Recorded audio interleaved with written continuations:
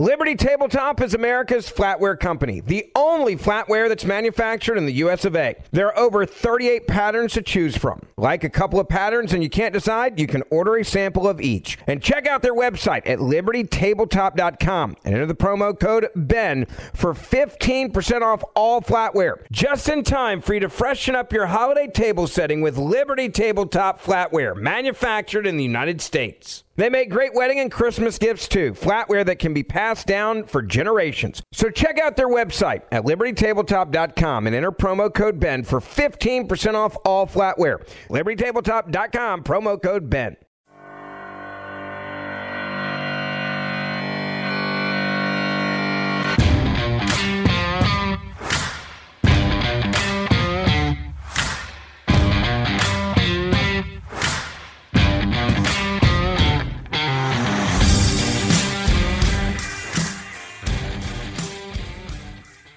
Greetings and welcome to Political Pursuits. Today, we're kind of a panel, although it's just Con Tatum and I, but delighted to have Con here with me. And we've both been just kind of raring to go here lately because we got so much to talk about. Well, you just can't cover all the bases, but and one thing we can't afford to do, we can't get lost in the fog. We have got to concentrate on what is happening in our country. Absolutely. And there is a lot happening. And in fact, we're going to get into more of that. But one thing that just has recently happened, which you'll be hearing a lot about on the news here in Texas, is that just earlier today, Governor Greg Abbott has announced that he is pausing our reopening plan due to coronavirus cases increasing. And he says the last thing we want to do as a state is to go backwards and close down businesses, but this temporary pause will help our state corral the spread until we can safely enter the next phase of opening our state for business. Well, and if we're not careful, we will overreact, close down all the businesses, and what's worse, having a coronavirus epidemic or total economic breakdown of our society. Right. Which yes. Would you rather have? Yeah, exactly. And I mean, and the choice is one or the other. And that's what, too, I think is so important for us here in Texas to keep in mind that, yeah, there's probably some wisdom in doing this. But the other side is it's important to understand these numbers. And just because we're doing this doesn't mean that the sky is falling and things are horrible. Yes, we are having new cases found, but if you compare that against the death rates, our death rates are going down. So you're finding these new cases in part because there are new cases, but you're also finding these new cases because we're testing a lot. But as all of this is going on, the death rate is actually, it's been going down. And in fact, Texas Public Policy Foundation says the reality is that Texas fatality rate per active case has declined to about a third of where it was 6 weeks ago and is the second lowest in the U.S. So despite these frightening numbers, the state remains one of the better success stories in avoiding the worst effects of the outbreak.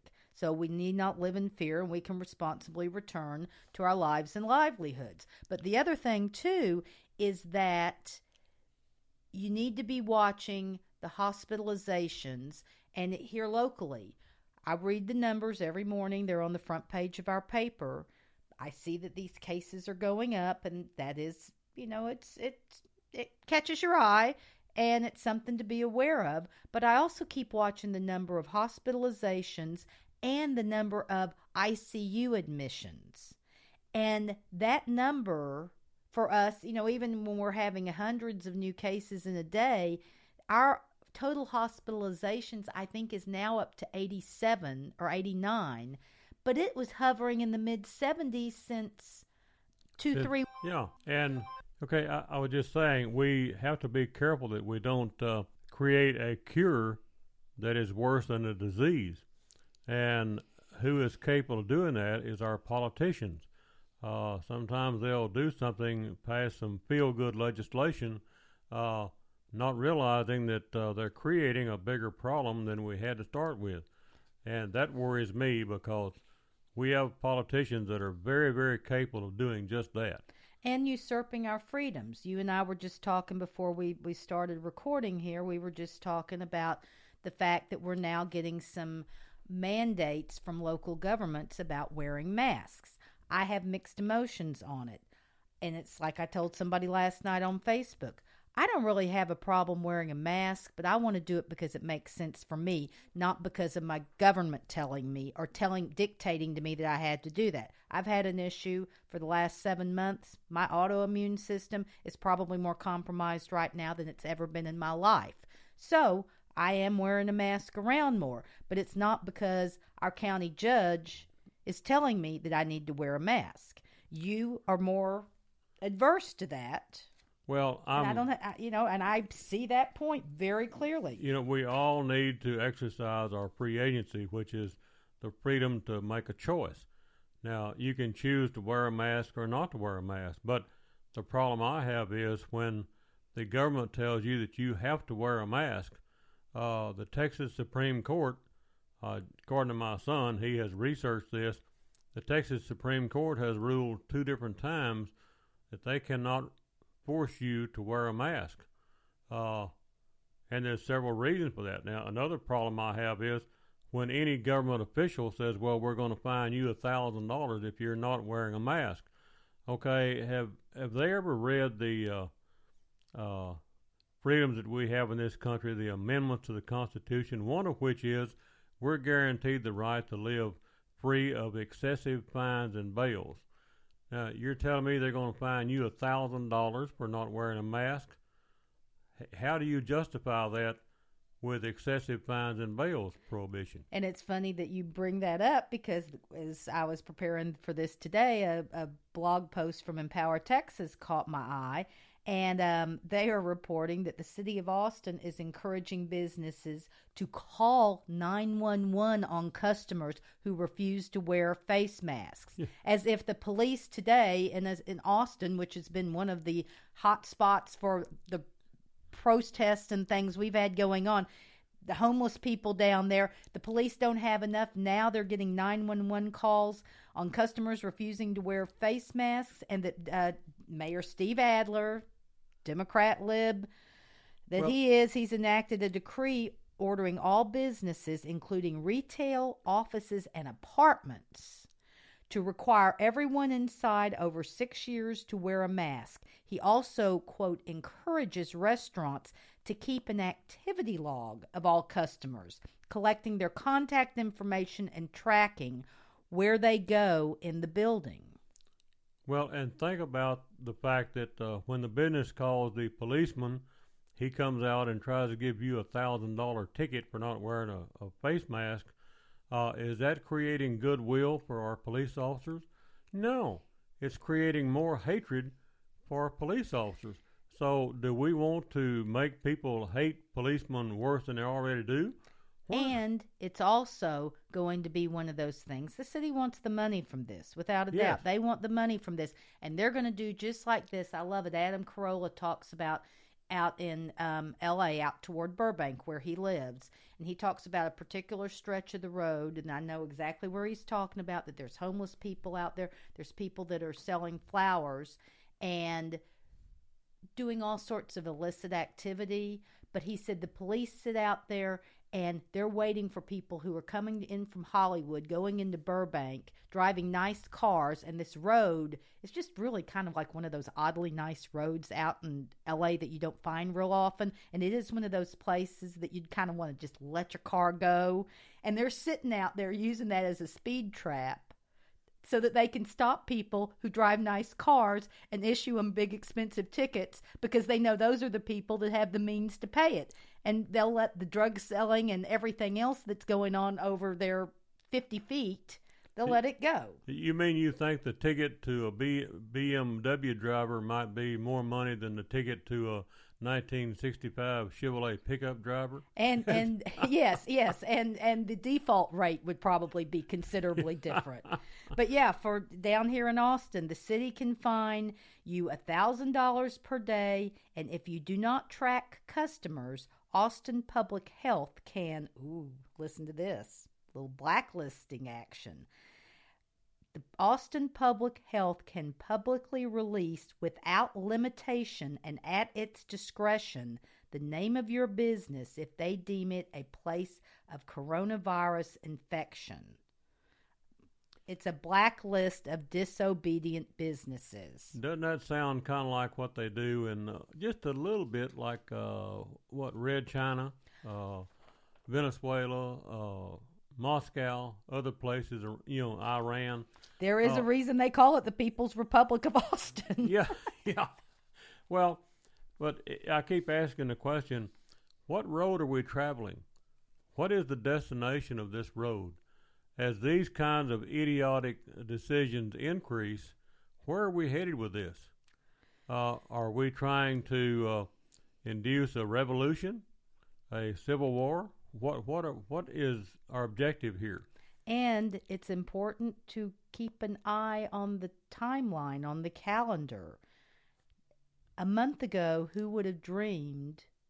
In fact, I think it was May 25th that George Floyd was murdered. And here we are at June 25th. Look at the difference in these weeks they've made, and look at the capitulation that's taken place. Well, and look at the murder, if you will, of George Floyd. That was terrible. It was awful. I don't agree with it. I would prosecute that officer to the full extent of the law. But is his one death, does that warrant burning down America? People get killed all the time. Right. And I'm not justifying the murder of George Floyd, but I'm just saying that is not a reason to destroy the Judeo-Christian society that we live in called the Republic of the United States of America. And even his family has come out and said, I think it's a brother he has who speaks very, very measured, making a lot of good points. And he's, basically kind of been like, don't do this on our account, y'all.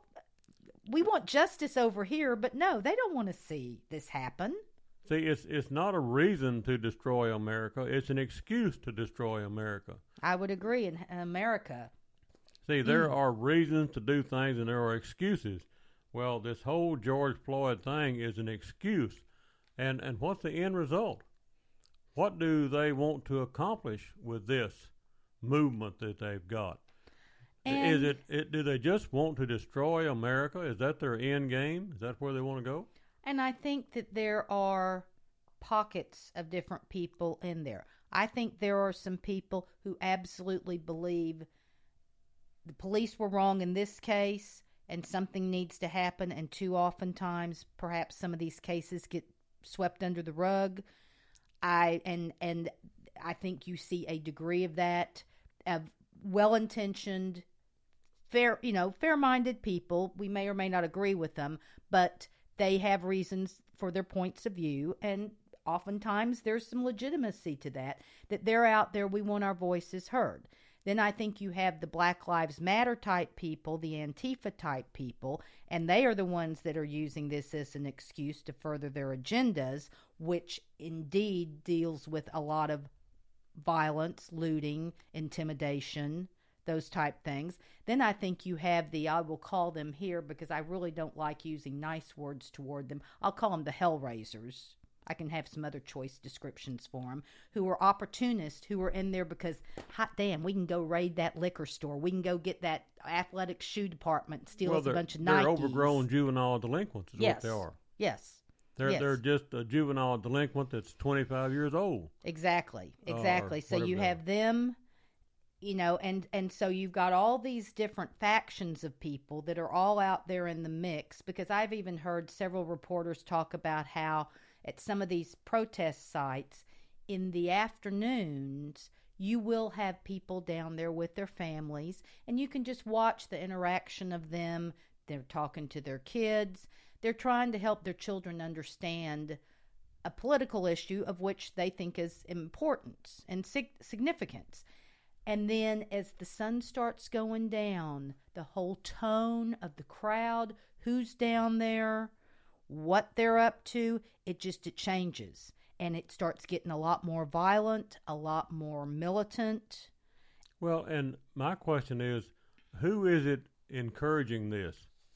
There's something behind this. This is not just spontaneous reaction by some young people. This is being made to happen. So who is behind the making it happen? I have read several explanations that Red China has a big hand in this. Who supports Antifa? Who buys their supplies, etc.? Are any of these young people being paid to do what they do? For example, the pallets of bricks in the middle of the street in towns. Who bought the bricks? Right. Those bricks didn't just fly over there and light in the middle of the street. Well, and you go and land the cube of bricks someplace, you're not even doing that necessarily off a pickup truck. I mean, No. it takes a big old truck with a boom and... Yes, it was. Yeah. They were delivered there. Right. In like a 2-ton truck with a hydraulic crane Exactly. on it. Exactly. So Yeah, why drive by an doesn't Acme Brickyard sometime and you'll see those trucks out there and Yeah. know what we're talking about. why doesn't somebody with the FBI, whoever, go look at the name on those bricks, go to the company that sells those bricks? Now, you can't buy a pallet of bricks at the local 7-Eleven store. There's very few places that sell pallets of bricks. Go find out where they came from, who bought them, who signed the ticket, and who gave them directions of where to deliver those bricks. Find out who those people are and put them in jail. It's the old phrase, follow the money. It is exactly. It's what the FBI used to do to drug pushers and mob people. They followed the money and figured out who it was and arrested them. We could do the same thing in this situation, but the question arises, do they not want to know who's doing it? Do they not want to know who's behind all of this? Or do they not want to expose them to the public for fear of... Well, they don't want knows? to violate political correctness. I said a while ago, before we got this started, I'm in mourning. I really am. I am in mourning. I'm losing a very, very dear friend to a very terminal disease.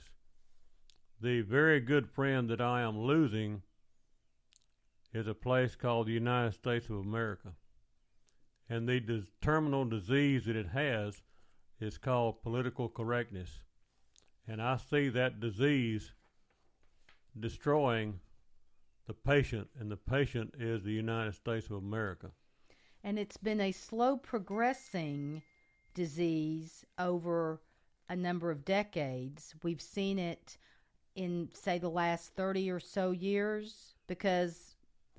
But it's in high gear now. Yes, in my adult lifetime, I can remember when political correctness became a thing, and it really was in the 90s, the early 90s, that it really, really started to become prominent.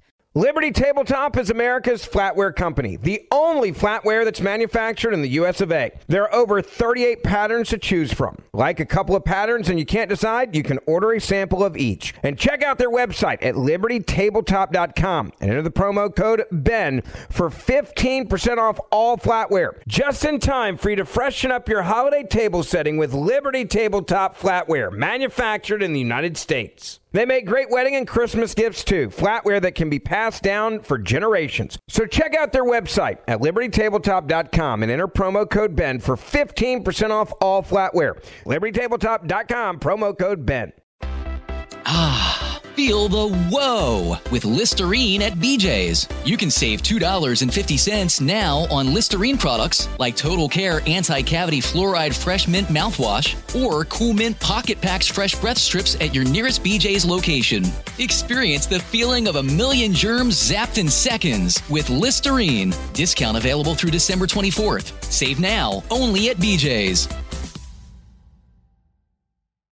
And I was about 30 years old then. And yeah, and it was like, whoa, wait a minute, this doesn't make sense. But we've seen it in education industry. We've seen it in media. We've seen it in our governmental institutions. We've seen it, with that in our courts. It's been so many different places, and it's gone largely unchallenged. The cancel culture really kind of came out of the colleges and universities when you would have more conservative type professors who didn't, toe the complete liberal line. And then when they were up for tenure, oh no, we don't want that guy to have tenure. In fact, we really don't even want him to have a job.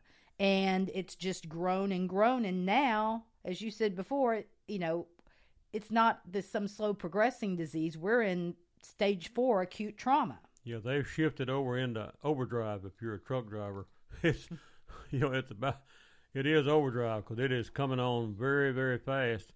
And if it is not stopped very, very fast, it will destroy the country. And you say, well, how do you stop it? There's an old saying that there's nothing like making someone feel the pain to make them see the light. Well, the BLM movement and the whatever movement it is, they're going to have to feel some pain before they stop.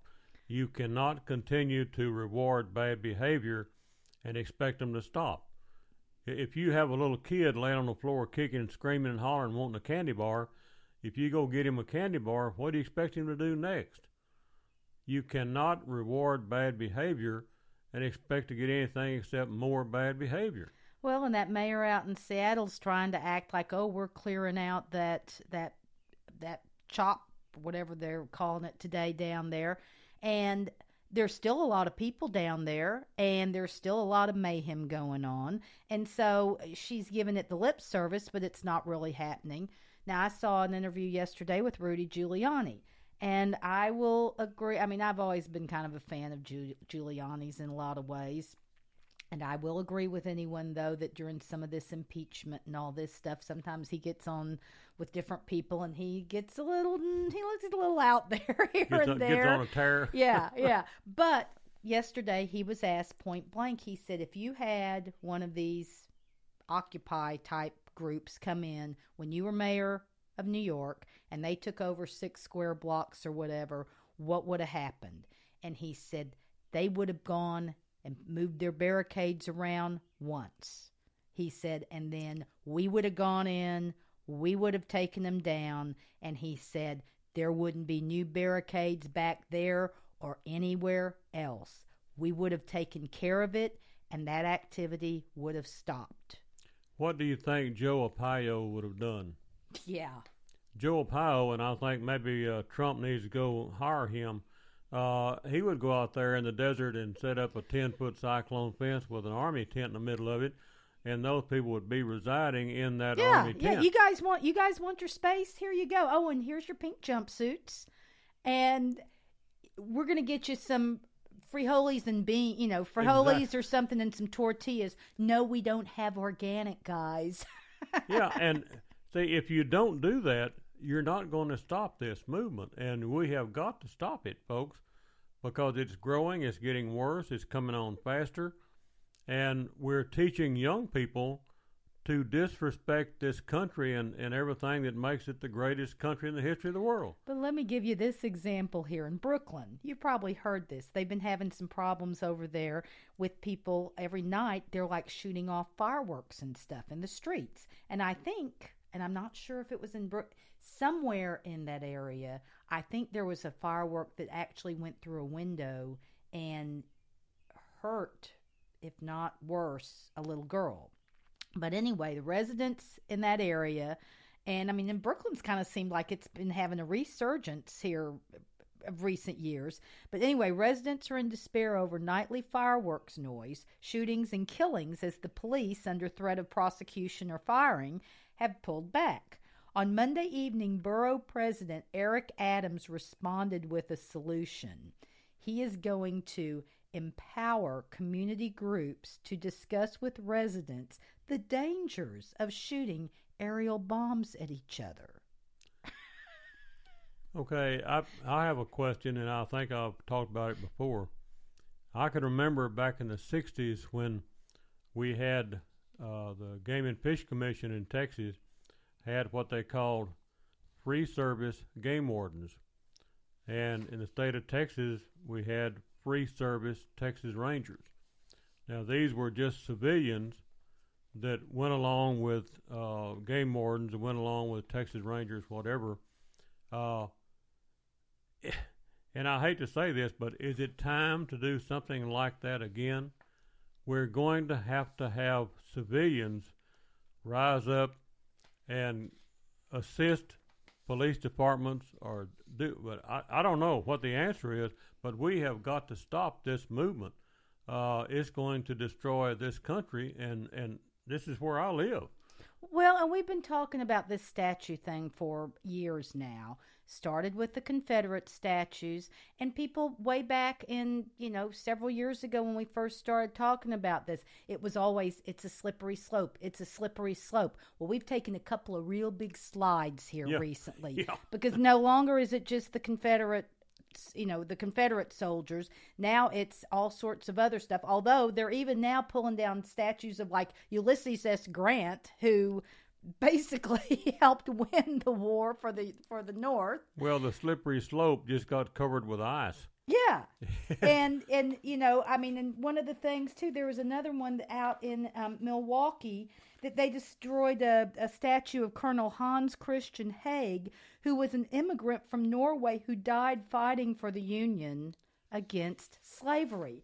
And this poor old guy, they took his statue, they decapitated it, they threw it in a nearby lake. And the Wisconsin Historical Society has this glowing account of what this man did. And it's like these people don't even know who they're in there. Francis Scott Key. What did Francis Scott Key ever do to anybody? Well, and, you have to ask, what kind of brains do these young people have? What has infected their brain? Is it contagious? Is insanity contagious? I don't know. But it's unfettered anger. But where does that anger come from? It's coming from our universities and our colleges. And that is really sick. We're paying college professors, some of them $200,000 a year, to do what? To destroy our children. I take a little exception there. It's not just colleges and universities. This is being peddled K through 12 just as much, because some of these people never made it to college, and they still, and so I don't let the K through 12 off the hook. I don't let the American Librarian Association that peddles all of their pro every anti-American cause that comes along. But now we've got this Sean King, who is a Black Lives Matter activist. I don't know if he's a leader, a self-proclaimed leader or whatever, but they're talking about coming in there and shattering the stained glass windows of churches and disfiguring sculptures of Jesus Christ because, they made Jesus a white guy and all of the Marys are European looking. Well, and they're saying that Jesus Christ was a white supremacist. Now, I think the root of this stuff goes back to Glenn Beck had a show once where he discovered that the kids that the Indian was beating the drum in front of, Covington kids. Oh, right. Okay, the people that started that was not the kids and it was not the Indian drummer. It was a group called the Black Hebrews. And the Black Hebrews believe that Jesus Christ is coming back and he's black and he's going to instruct black people to kill all the white people. So is that part of this movement? I don't know, but there's a lot more behind this movement than we think. And I keep repeating the same thing, but it's got to be stopped. We have got to stop this. The capitulation has been happening so quickly. Ever since this whole started, I've been getting all these emails from different companies, people I buy clothes online with, or I've used Uber, which I've had an account for years and use a lot when we travel, and different companies, and they all have these PC, we're not racist mission statements that they're now putting out. And it's kind of like I told a couple of them, I'm not a racist either, but I didn't need this horrible killing up there in Minneapolis No. to point that out to me. It's kind of more how I've lived my life and what's wrong with you. Well, and this whole thing about black people and their ancestors being slaves, my history teacher at A&M University, Mr. Treat, explained the pre- and post-Civil War period of time. And he explained it in a way that you don't hear it now. But he explained the fact that at that period of time, a good black slave was worth $2,000. An Irishman from New York was worth nothing. They wouldn't give him a place to live or a job. An American Indian was forced marched across the prairie and killed him. A Chinese coolie, it was cheaper to kill him than it was to pay him. Evidenced by the fact that in Thompson Falls, Montana, there's a railroad tunnel up there where the old folks say they herded 250 coolies into that tunnel and blew it up. Evidence of what Mr. Treat was saying. So anyway, Mr. Treat asked the question, what would you rather have been? So it's a fair question. I'm just saying, you and I haven't owned slaves in our lifetime. Our parents didn't own slaves. And we have passed the affirmative action programs and all of the programs that give minorities benefits that the rest of us don't have. Well, when are we going to stop all this free giveaway? And let's understand that. Well, especially when it doesn't seem to have helped. Well, and understand the only power that a politician has is the power to spend money. Okay, he's got to get the money first. That's called $1,000 fine for not wearing a mask or, some other kind of idiot regulation like that. So, but when are we Judeo-Christian, freedom-loving, patriotic Americans, when are we going to stand up in the middle of the street and say, enough is enough? Whoa. And it's getting to the point to where that needs to start happening. And I'm not sure if it's an organized thing or what. I mean, people, in the same way that, I have a file that I put articles in, and it's called Corporate Cowards, because I'm, collecting information about different companies and what they've done. But too often we as individuals, I think, are having a bit of a go along to get along type thing. And I think the time for that now needs to be over. And it doesn't mean we need to go take bullhorns and get in people's faces and, say we're not going to take it. But at the same time, I do think there needs to be a degree of speaking out. And of course, the other thing too is that we have to get ourselves registered to vote if you're not, and get yourself to the polls every chance you've got. Well, we have to take whatever measure is necessary to stop what's happening to America. And I don't advocate violence. I don't advocate anything. I'm just saying this has got to be stopped. This has gone far enough. If it continues to go in the direction it's going in, we're going to lose this country called the Republic of America. And once you lose it, you'll never get it back, folks. And I think we have to remember that so many times as people on the right, from the conservative side of things, we're always so quick to say, and government's not the answer. Well, guess what? Government's not the answer this time either. Yes, there may be some times when government does need to send in the National Guard in isolated cases and take some certain actions, but we as individuals need to also be on the sharp-eyed lookout. What can we do to impact if only our sphere of people with whom we come in contact with? Well, they had a movement in Post Falls, Idaho recently. My friend Ed told the story. Antifa was going to, burn down Post Falls, Idaho. Well, they showed up with 6 little minivans with Molotov cocktails, etc. But when they got there was a group called the Brotherhood. I forgot now what, but anyway, Ed said he'd never seen so many AR-15s in his life. Well, when the Antifa group saw that, they decided to go home. So we're going to have to see more of that. And there was no violence. There didn't have to be any violence. And that's the wonderful part about it, yeah. Yeah, it's called preventive measure, not. But But if we don't use the preventive measures, what comes next? Yeah, well, and there was that group of men in Philadelphia, I think it was, that went and stood outside the Target in their neighborhood. And they all had their ARs or, their long guns of different types with them. And we're standing there, not looking to intimidate people, not looking to get in rows. It was just, you're not coming in our Target. And then I remember the media was like, oh, well, they were acting like it was a party. They were all talking and joking and this and that. And it's like, well, I mean, what do you expect? They're standing there for hours on end. And so, just, it's like, that's really where you're, with all this situation, that's what you're going to say. A few of them were smiling and laughing like they were having a good time. Well, I don't know. I'd kind of be having a good time thinking, gosh, isn't it nice we're going to have this Target so that I can come here and buy, toys to play with my kids in the pool.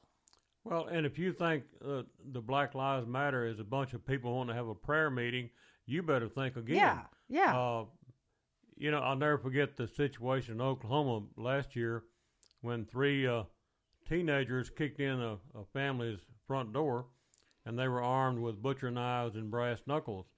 Well, the 19-year-old son had an AR-15. He shot and killed all 3 of them.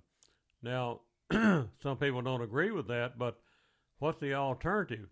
The alternative is him to sit there in the living room and watch his parents sliced up and murdered and massacred. Well, you have to stand up and be counted in front of violence. I'm thinking of the. And it doesn't necessarily require a return of the violence. No, sometimes just the show of force is enough to dissuade, because these people, they're not the profiles in courage that they want to think they are. They're a frenzied mob, and a lot of them are very cowardly. On individually, they'd probably fold in a heartbeat. Well, Walter Mischer wrote a book called Texas, and he stated in the book that Texans brag a lot, but Texans have a lot to brag about. Like the Alamo, Goliad, things like that. Liberty Tabletop is America's flatware company, the only flatware that's manufactured in the US of A. There are over 38 patterns to choose from. Like a couple of patterns and you can't decide, you can order a sample of each. And check out their website at libertytabletop.com and enter the promo code BEN for 15% off all flatware. Just in time for you to freshen up your holiday table setting with Liberty Tabletop flatware, manufactured in the United States. They make great wedding and Christmas gifts too, flatware that can be passed down for generations. So check out their website at libertytabletop.com and enter promo code BEN for 15% off all flatware. libertytabletop.com, promo code BEN. Feel the whoa with Listerine at BJ's. You can save $2.50 now on Listerine products like Total Care Anti-Cavity Fluoride Fresh Mint Mouthwash or Cool Mint Pocket Packs Fresh Breath Strips at your nearest BJ's location. Experience the feeling of a million germs zapped in seconds with Listerine. Discount available through December 24th. Save now, only at BJ's. But one story that circulated in Texas all of my life is the story of one riot, one ranger. And to those in Texas, they know what I'm referring to. But are we going to see that become necessary? And I'm not suggesting that, but I'm just saying we have got to stop this. Now, is it going to take the White Lives Matter movement? I don't know.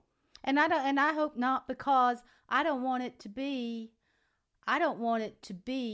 black against white, because frankly, and it's like Robert Johnson, I'm not sure who he made some of his initial comments on that have been shown on all the shows here the last couple of days. Robert Johnson, first black billionaire, CEO of BET, Black Entertainment Television. And he was like, you think all black people are cheering those people on? And it's like, no, of course not. And that Target, those guys were standing out. They weren't protecting just a building. They weren't protecting just that store's inventory. They were protecting jobs. Yes. And that Target probably, I bet you Target has 100 employees, and those people were going to have a job to be able to go back to. And they were protecting the community that they live in. Yeah, and you think that the people that live there in the community that need that target in order to live, there's people that probably depend on it for their groceries. Well, see, protecting the community you live in is just a small fraction of protecting the country we live in. It's the same protection, and we have to be willing to do that if we want to continue to enjoy the freedom in this country. We have got to stop this stuff, folks. And don't misunderstand me. I do not advocate violence. That's not what I'm saying. But I'm saying that it's going to come to that whether you want it or not if we don't stop this movement. And I think, too, that we need to realize that while Black Lives Matter and Antifa, I mean, let's face it, they're largely a white organization, but as much as you can see past those masks, again, profiles encourage. But this isn't, our response should not be from a racial standpoint. Yeah, it's a little disconcerting when you hear some of this Black Lives Matter rhetoric that they want to come after white people. But at the same time, we got to realize, and everybody needs to realize, when you're in that black neighborhood and they start looting, there's plenty black business owners that have seen their lives, their livelihoods destroyed, their places of employment destroyed. And they like Robert Johnson said, they're not happy about this. Hispanics, everybody that believes in law and order, that believes in public safety. And racism is not just a white problem. I'll challenge anybody. Go to South Chicago as a white person, put on a nice suit of clothes, and walk down through South Chicago about 10 o'clock at night. Let's see how long you survive doing that. Well, ask the Asian community how racism plays up at Harvard when they're trying to get in, and they're the ones that make all the grades and actually have the merit scores deserving to get in. But now they're being discriminated against by universities because they want to let in other non-Asian people who don't have the same qualifications. Well, it's called affirmative action, and I'm just saying people don't realize the harm that affirmative action has done to our society in the name of curing racism. Well, it's been reverse discrimination. They're creating prejudice, trying to cure prejudice. Well, we're backing up, folks. But all we have to do is just wake up and pay attention and use the brain that God gave you, and use it logically and rationally, and apply just a little bit of common sense to it. And the answer is there if we will just allow our brain to think about what the answer is. And the answer is we've got to stop this, and we've got to stop it now. I agree, and I think that's a good place to kind of break with this segment.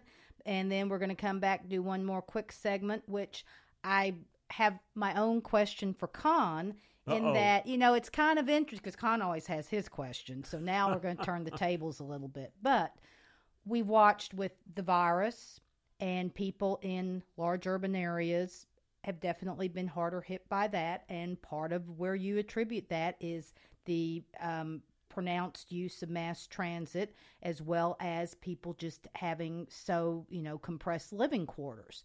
And you're finding that people now are kind of rethinking, do I want to be there? If they weren't rethinking it after the virus, now we've had all of this rioting and looting and things, and there's certainly been levels of destruction. There's been increases of crimes in those areas, like New York City is seeing a huge crime spike. And, of crimes like on the street, people being mugged again, all those kinds of things that really have not been happening regularly in New York. And so these people, we're seeing a mass exodus. And what's doing the most damage to our country, the coronavirus or the Black Lives Matter? Which one is burning down buildings and looting stores? Right. Think about that. So anyway, we're going to talk about that because what we're seeing is basically kind of an urban exodus in some areas, and we're going to take that up just for a few minutes here when we come back. So this is Political Pursuits. Today the panel, Lou Ann Anderson, Con Tatum with Common Sense for Con. We hope you'll stick with us, and we will be right back.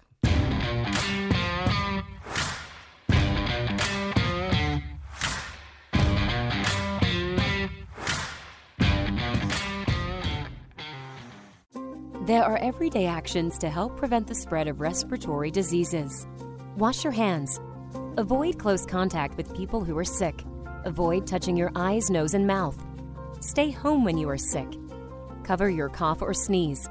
Clean and disinfect frequently touched objects with household cleaning spray. For more information, visit cdc.gov/COVID-19. This message brought to you by the National Association of Broadcasters.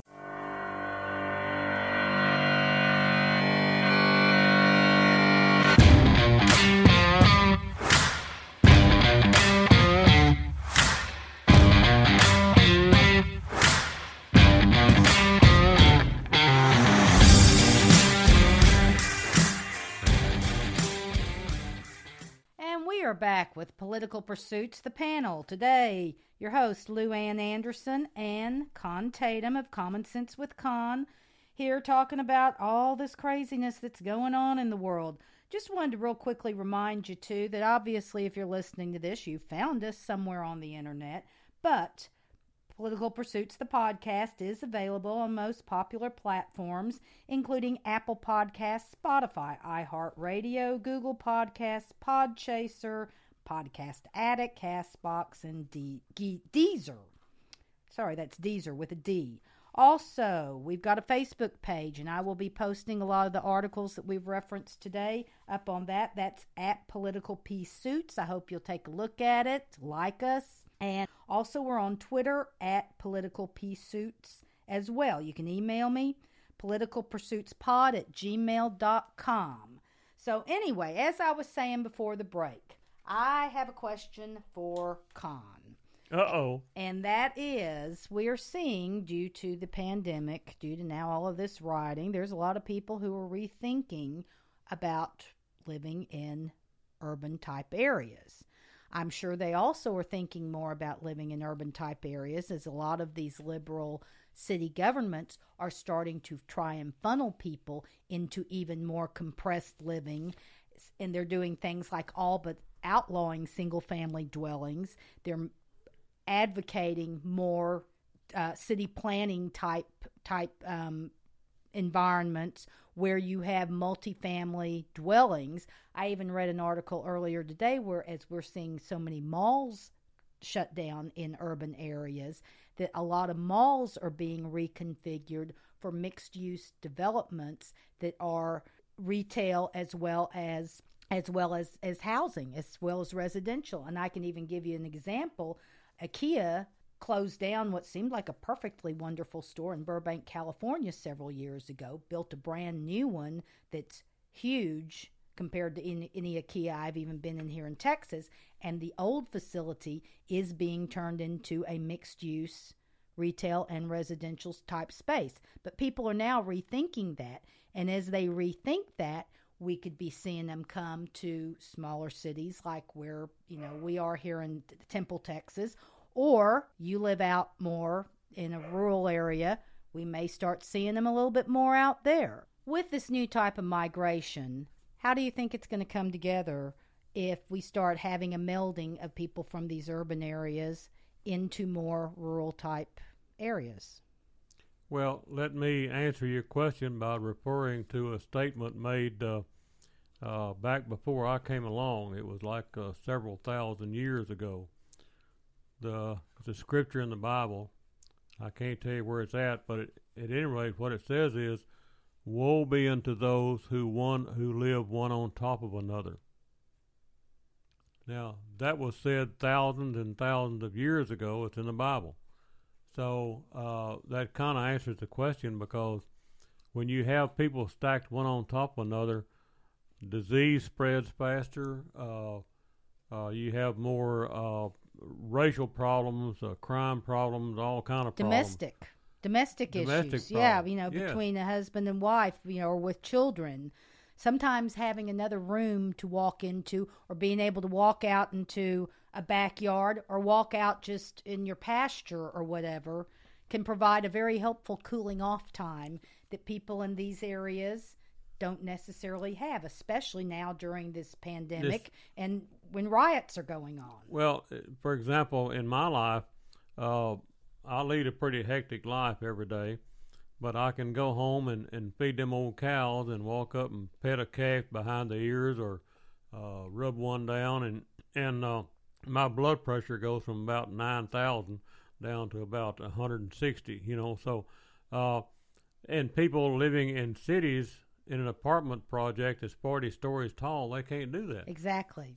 But exactly. another problem you're going to see is, and I refer to this too much, I guess, but I saw an expert on EMP make the statement that if EMP hit the electrical grid in the United States, and it could come from the sun or it could come from a satellite from Red China, but if it hit the electrical grid of the United States, 90% of the people would die the first year. And you think that's an exaggeration, but it's really not. Because if you didn't have cell phones, electricity, water, etc., what would you do? How many people today would know how to go out and kill a squirrel, and if they killed the squirrel, they wouldn't know what to do with it? Right. They would starve to death in the streets. So I am very, very thankful that I have been privileged to live in the country. But in answer to your question, if that happens, we're going to see trouble like you cannot believe. Because people in the country, rural people, they think different to city people. Their whole mentality is just different. And I don't see that ending well, but you're right. As more people in the cities discover what's happening to our country, they're going to want to flee to the rural areas. Oh, I mean, and we were already seeing it in the Northeast and Midwest. They lost population in the last 4 years. New York City has 132,000 people. Chicago, 30,400. Baltimore, 29,000. St. Louis, 15,400. And again, those are just the cities themselves. Those aren't the metro areas, because I'm sure that there are people in some of those suburbs, because in those kinds of areas, the suburbs are giant as well. And you're seeing that AEI had a recent study that says over the last 4 weeks, home purchases in non-urban areas have increased by a third more than in urban areas compared to the same period last year. Well, and ask yourself, why on earth would you want to live in New York City, where vastly more regulation, vastly higher taxes, vastly more crime? I mean, why would anybody want to live there? I don't know, but I ain't one of them. Well, and meanwhile, Miami, Orlando, Atlanta, and Dallas, which this article is a couple of weeks old, they said they coincidentally have not had a big variation in population because they, at the point of this writing, had fewer violent protests. I don't think Atlanta maybe is going to be making that list here for the future.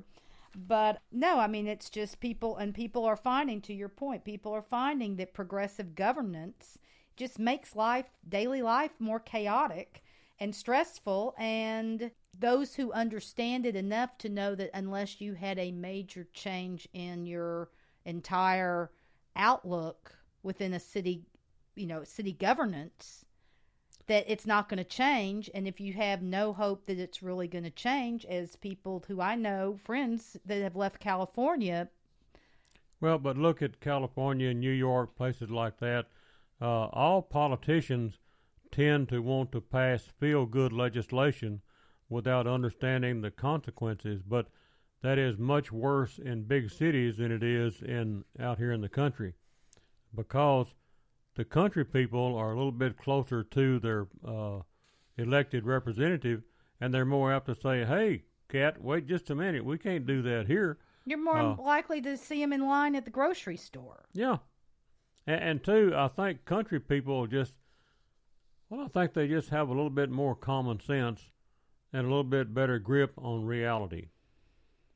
Well, certainly there is a stronger strain of self-reliance. Yes. And that self-reliance, it makes you, it shapes everything you do, everything in life, your whole approach to it. Now, I've always laughed. I'm a city girl. I will admit that. And, it's kind of like my white privilege. I'm not apologizing for it. It's just a statement of fact. But I also have laughed, and I've made this joke for years, that I think in a past life I was with General Washington at Valley Forge. And that winter was a bear. Yes. We were hungry. We were cold. We didn't have anything to wear. We didn't have anything to eat. Firewood was even at a premium sometimes. And I said, never again. And because of that, all these hundreds of years later, you don't come into my house, and if you go look in my pantry and other places that I have, there may be 60 cans of soup in there. And I may not be out there hunting down that squirrel, but by God, the power goes out. We've got plenty of manual can openers. I got plenty of canned goods. So I can keep myself alive for a while, at least until I come out and find you and you teach me how to handle that squirrel. There you go. Well, and compare your situation to those people in Venezuela. They have already eaten all the animals in the zoo, and now they're eating their pet dogs and cats. Yeah. So and there are Which, people. As you say that, mine all of a sudden are extremely quiet. Yeah.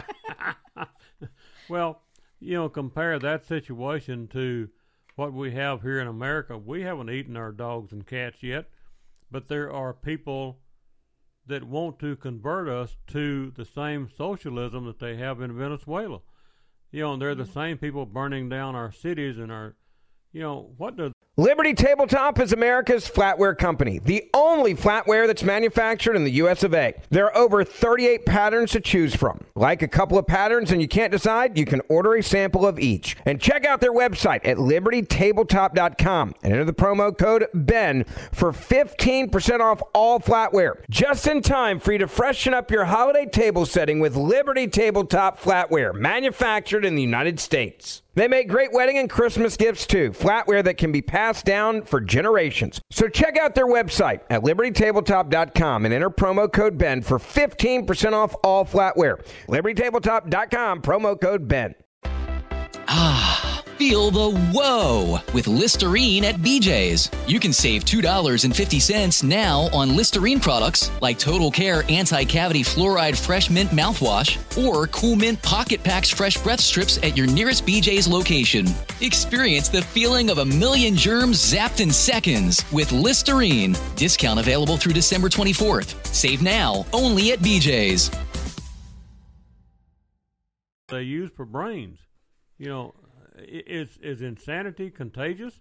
Well, and I will say that walking through the grocery store a few times as the whole pandemic thing was happening and going in there and seeing some of those shelves being as bare as they were, seeing pictures that people would post places of grocery stores, shelves and aisles and, not being able to find things.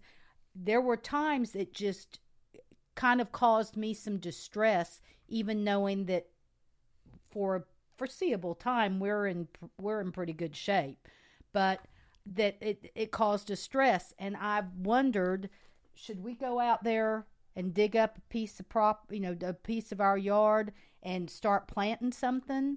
Well, I mean, if it cultivates, I don't want to use the word cultivate when we're talking about a garden. If it prompts people looking to be thinking that way a little more self-reliantly, I don't think that's a bad thing. And I would also hope that the people that are coming from these mass areas, these large urban areas, I would hope that they too might come with this mindset, how can we make sure we can take care of ourselves? But to show you how close we are to that situation you're talking about, I read years ago that there is never more than a 48-hour supply of food in any big city. Just in Houston, time. Dallas, Fort Worth, wherever. Just in time. That's what it's called in the logistics. Yeah, just you think in time about delivery. 48 hours is going to go by really, really quick. We've seen it. So whatever you got in your pantry out here is what you're going to have to eat, or else you're going to do without. Right.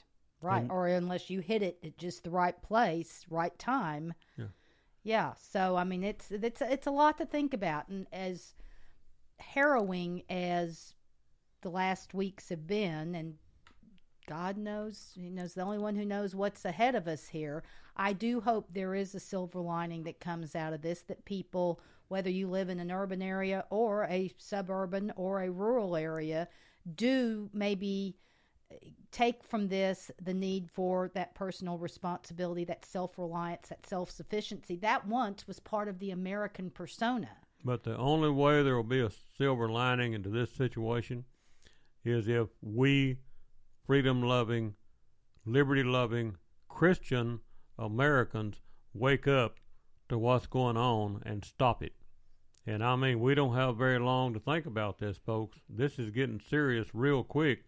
And I asked a question when Barack Obama was running for office. He said, I want to fundamentally change America. I asked then, and I will continue to ask it, change it to what? Maybe that's what we're seeing. What do you want to change it to? We got the greatest country in the history of the world, and you want to change it to what? I'm afraid that's what we're seeing right now. We are. Yeah. But so many of us are just sitting by watching TV and letting this happen.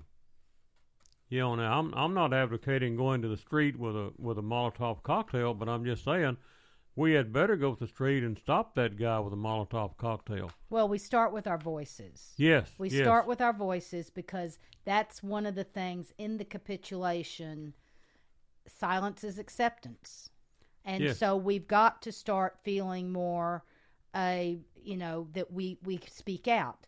As it is, some of these polls, some days I watch these polls and watch Biden's 10 points ahead of Trump, and it's like, oh my God, how could that? They must be out polling plants or something. I don't, because thinking people, I can't imagine that. But people have been so berated for expressing not even just support of the president, but just, you know what? I'm not contemptuous of him. And that's enough to... And we need to start at the family level.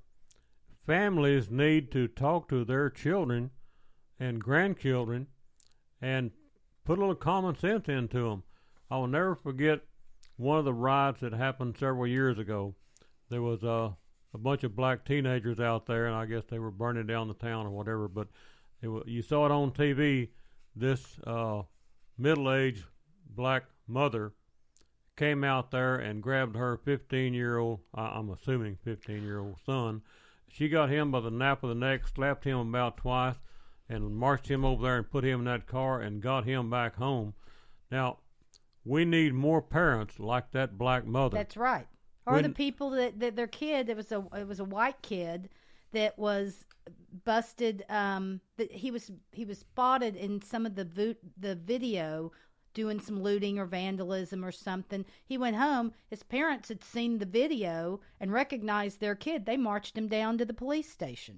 And that we need more parents that will take that responsibility. You know, you were parent enough to have those kids. When did you quit? And that's what I was saying earlier about you and I we can't stop rioting in Minneapolis for all practical purposes. We can't do anything with that. New York, some of these places. We have to look in our own world and our own lives and our own community. Our own backyard. What we can see, what we can do. And that's where that mother you were talking about, and I do remember that case, and that kid probably was about 15 because he was a big kid. Yeah. And I mean, he was about the size of his mother. And I mean, her getting him by the neck, I mean, she had a handful of kid there. She jerked him around, and kudos to her. Kudos to the couple in Philadelphia who marched their kid into the police department. That's the kind of what I'm talking about. Our sphere of influence that we can make a difference. And kudos to Dr. Ben Carson's mother. Yes. A third-grade educated single mother. Look at what she produced. And I'm saying she produced that. Absolutely. So, if she can produce a Ben Carson, what can Joe Smuckbinder and his wife do right over here with a 12-year-old young man or young lady, whatever, if they're not too lazy to get off their duff and tend to their kids and teach them something? Have a family home evening with your family, whether it's kids or grandkids, whatever, and let's talk a little common sense. Let's talk a little politics or whatever it takes, but let's educate our young people. Well, and I've heard a number of different prominent black politicians and business people and stuff. Burgess Owens is one who brings this up. I think Robert Woodson has brought this up several times about the problem in the black community with there being so many fatherless homes. However, and it absolutely is a problem there, but we see the same thing in every other community too often, that there are fatherless homes. But on the other hand, to your point about Mrs. Carson and other people, just because you're growing up in a single parent home it's not a guaranteed outcome, because there are plenty of wonderful examples of people who, as Dr. Phil would say, they rose above their raisin. Yes. And so, again, I don't like all the touchy-feely social programs, but if there were some way to harness some of those women who have said, I'm not going to raise victims. I'm going to raise strong children who are going to go out in the world and do something, even, so their lives are better than mine. And, that would be a program that I would say, boy, if there's a way they could mentor some people. Well, and not just your own family. My folks divorced when I was 6, and my mother moved back to a very small town. And after school, I'd go downtown. I was one of the only teenagers in town, or kids. But them old men were sitting on a nail keg playing dominoes or whatever. They'd say, Conjay, you want to work? I said, yes, sir. Well, they would work me pulling corn or picking cotton or taking care of their kittens they didn't want or whatever it was, and give me 50 cents. But I am so thankful for those hard-nosed old men that came through the Depression and World War II, and they were hard old men. But they taught me something, and I am eternally grateful to what those old men taught me when I was 10 years old. So my point of that story is, your obligation doesn't stop with your family. If you have a next-door neighbor that's 15 years old and you got some work to do in the backyard, get him out there and teach him how to work. Well, and what's funny is because you describe them as hard-nosed men, and coming from a German family, I understand. You know what I'm talking about. Yeah, exactly. But hard-nosed as they were, they actually were showing you lessons of love. Yes. Because they were helping to build your character. They were helping to make you into a man who was going to know how to take care of himself in life, which perhaps without a father's influence on a regular basis, you wouldn't have had. And your path could have taken a lot of different turns. So, yes, those kinds of things, that's a great story, a wonderful story.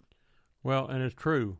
And it goes on. Later on in life, I was a 17, 18-year-old teenager, and I got a chance to go to work at Modern Welding Company in Houston because I had been to welding in school.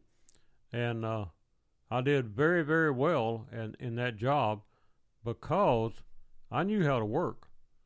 The typical city teenager, they can't work. They don't know how to work. I was raised to work, and I made them a hand, and they paid me very, very well for it. I was doing very well when I was 18 years old. Yes. No, and that work ethic is something, and it's definitely something you don't see now. I do like to think that John and I have always had irons in the fire doing things. And before our daughter was born, we constantly were working odd jobs, making extra money so that we could afford a VCR or all these, things that just weren't going to be in the budget when we were a couple starting out. And so that would be some of our fun money to buy things. But even after she was born and economically things were a little better, and we just always had projects and things going on.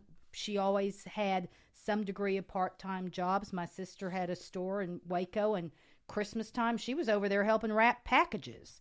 But what are we seeing today in this country? We're seeing the work ethic, traditional values, Christian values.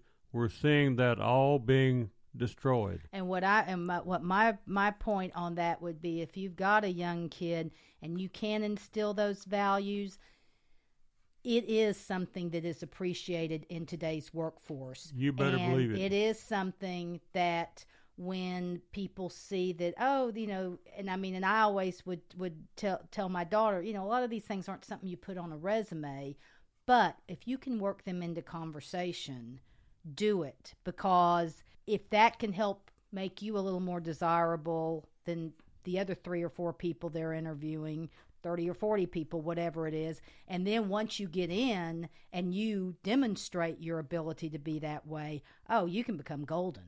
Well, and something I have started doing, I guess I'm kind of different, but if a teenager holds the door open for me to go in a restaurant or go in Walmart, in fact, I did it this morning. I stop and ask the young person, would you do me a favor? And they say, yes, sir, what?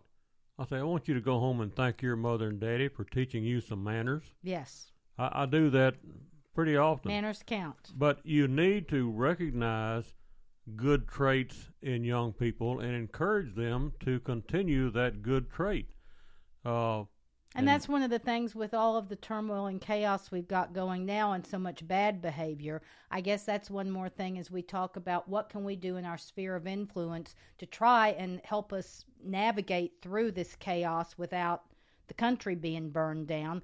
Maybe that's one of the things, to your point, when you have bad behavior, what are you going to get more bad behavior? Well, so when we see positive behavior, that's something that any of us can do, is to reinforce that positive behavior so that, again, hopefully we're encouraging to get more of it, because God only knows this country needs it. Yes, it does. And if we don't recognize good behavior and punish bad behavior, now I know I sound like a broke record, but it's an honest statement. Where are we going if we don't? Yes. If we don't recognize and continue good behavior, and if we don't punish bad behavior, where's our country going? Well, and I think that a lot of these cities that are run by progressives are going to provide us some very painful but stark examples of that exact path. And those same people, when they move out of these big cities up north and they move down to Texas or New Mexico or wherever, those children out of those families, they're going to have a sad awakening, because things don't happen in Texas like it happens in New York. And there's still a few people like me that believe in old traditional values. I am very, very strong on old traditional values. And that's something I wish the president, some terminology that I wish he would use as we move more and more toward the campaign or the election, is preserving traditional American values, preserving the traditional American way of life. Does that mean we have to go and hate people who aren't just like us? Absolutely not. I think that American way of life can be a big accepting tent, but let's accept that maybe some of our times have changed and there's some things that have come along that are different, but that doesn't mean we have to throw away everything that we've held valuable, near and dear for several centuries. Well, let's set the example for them. Let's don't use their example. Let's don't follow their culture. Let's teach them about our culture, because our culture is the best in the world. When are we going to recognize what we have in this country? It is second to none. Right. So why do we want to abandon this number one and go to a number 6 or 8 or 10 or whatever it is in other countries? Not me. I like what I've got here. Well, I think we've all got our homework then as we bring this segment to a close, and our homework is to go out and set an example for what we want America to be. Yes, and let me just say that we do not say anything here to offend anyone. We try real hard not to. But sometimes we, the population, we just can't handle the truth. Sometimes the truth hurts. But we have to recognize the truth, and let's do not sacrifice truth at the altar of political correctness. I would agree. Absolutely. And with that, I think we're going to call this one quits for today. Next week will be here, and I imagine the conversation will keep rolling. So this is Lou Ann Anderson. And this is Con. So until next week, y'all just hang in there. Everything's going to be all right. We just got to keep trying. Stay smart, stay safe, and America's days are best to come.